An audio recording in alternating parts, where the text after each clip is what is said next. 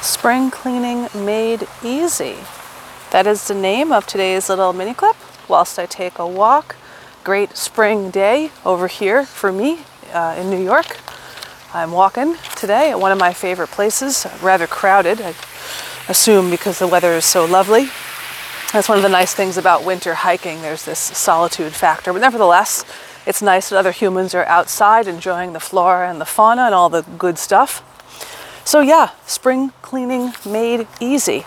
Simple little topic, very important. And I'm not talking about cleaning out your closet, although that's really good too if you're doing that. I've been doing a lot of that lately, cleaning through my clothing, going through books, cleaning up my vanity where I have all my beauty products and all that type of stuff. But today we're going to talk about spring cleaning the body and realigning with nature.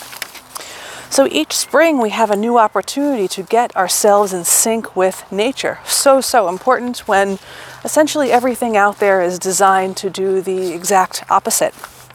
So much pain and suffering has come from viewing ourselves as separate from the natural world. Of course, we have the Abrahamic belief system being the genesis of that terrible ideology.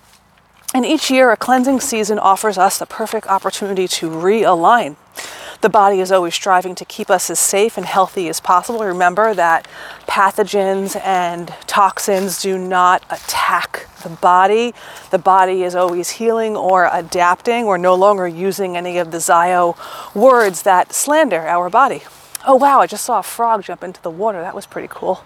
No, it was a tortoise. Oh wow, maybe he's older than me. He probably is actually. Cool to see nature. He's putting his little head up right now. Wow. Well, I'm not doing video, but you'll have to take my word for it for what I'm seeing. But there he goes. He's having a great time. So our bodies are always striving to keep us safe and as healthy as possible. In the winter, it is slowing down the body and storing fat to insulate us for colder temperature. Mucus production increases, they're saying in this article, to combat germs. That is not true. Remember that the body will manufacture the microbes when the healing, adaptation, or detox is necessary. But having mucus is not a bad thing. It's a protective coat. All these diets and stuff telling us to get rid of mucus, then we're getting rid of our natural protective barrier, right? It's like if you're overusing that neti pot, then you're going to get rid of all that mucus, which you need, some of it, especially in the stomach lining. People who actually have stuff like Crohn's lack mucus. As spring begins, we naturally begin to do detoxing, shedding extra weight, perhaps a little bit of mucus, but that's not necessarily, a bad thing. I mean, getting rid of all of it, like a lot of these extremist regimes tell us to do. And also the lethargy of winter, while striving to feel lighter in all ways. Our energy levels begin to increase as sunlight becomes more available, which helps us accomplish more every day. And of course, with the clocks going back, as super annoying as that is, it's nice to kind of look outside and be like, oh, it's 7, it's still light out. Because we are one with nature, remember, not separate, like a lot of the Abrahamic beliefs tell us, or veganism, we are one with nature. What's happening outside of us is also happening on the inside. The changes in the weather are being echoed by changes within our own bodies, like increasing warmth, cold, dryness, or moisture. So here are some ways that we can actually clean ourselves after winter. This should be like a natural, normal thing to do, just like you would do with your closet or your books or your vanity or whatever you would do. So here are 5 very effective things that everyone can do to detox and cleanse this spring. If you prefer to use the word healing, that's okay too. Number 1, eat seasonally. Ingesting more of what grows naturally where you live at any time of year helps you counterbalance the energies of the weather.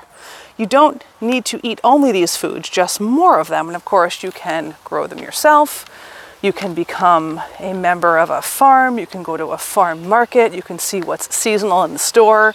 You can research exactly what is seasonal in your area. Like, for example, right now, strawberries are coming into season, garlic scapes, fiddlehead ferns, ramps, leeks, rhubarb, peas of all kinds. These are all the seasonal attributes that you could find whilst you're shopping the farm market or wherever you procure your food.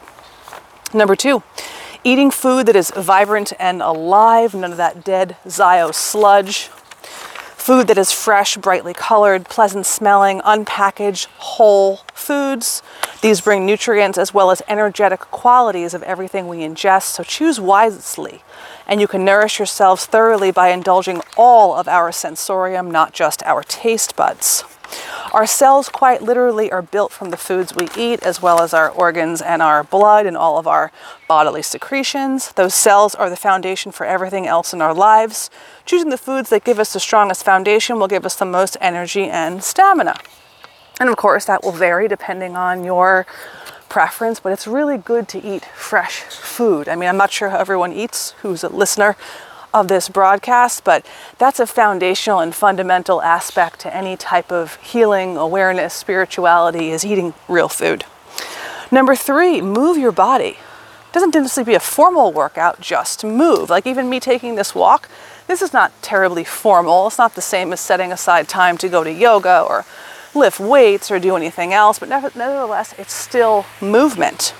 The lymphatic system accumulates all kinds of toxins, but doesn't have its own pump, which makes it easy for lymph to get stuck. This can create cellulite and opportunities for dis-ease, or what we would call healing or adaptation throughout the body. So getting the heart moving is a great way to keep the lymphatic waste traveling through the toxins to release. The more we move, the more we detox. Also, far infrared sauna is something else you can utilize.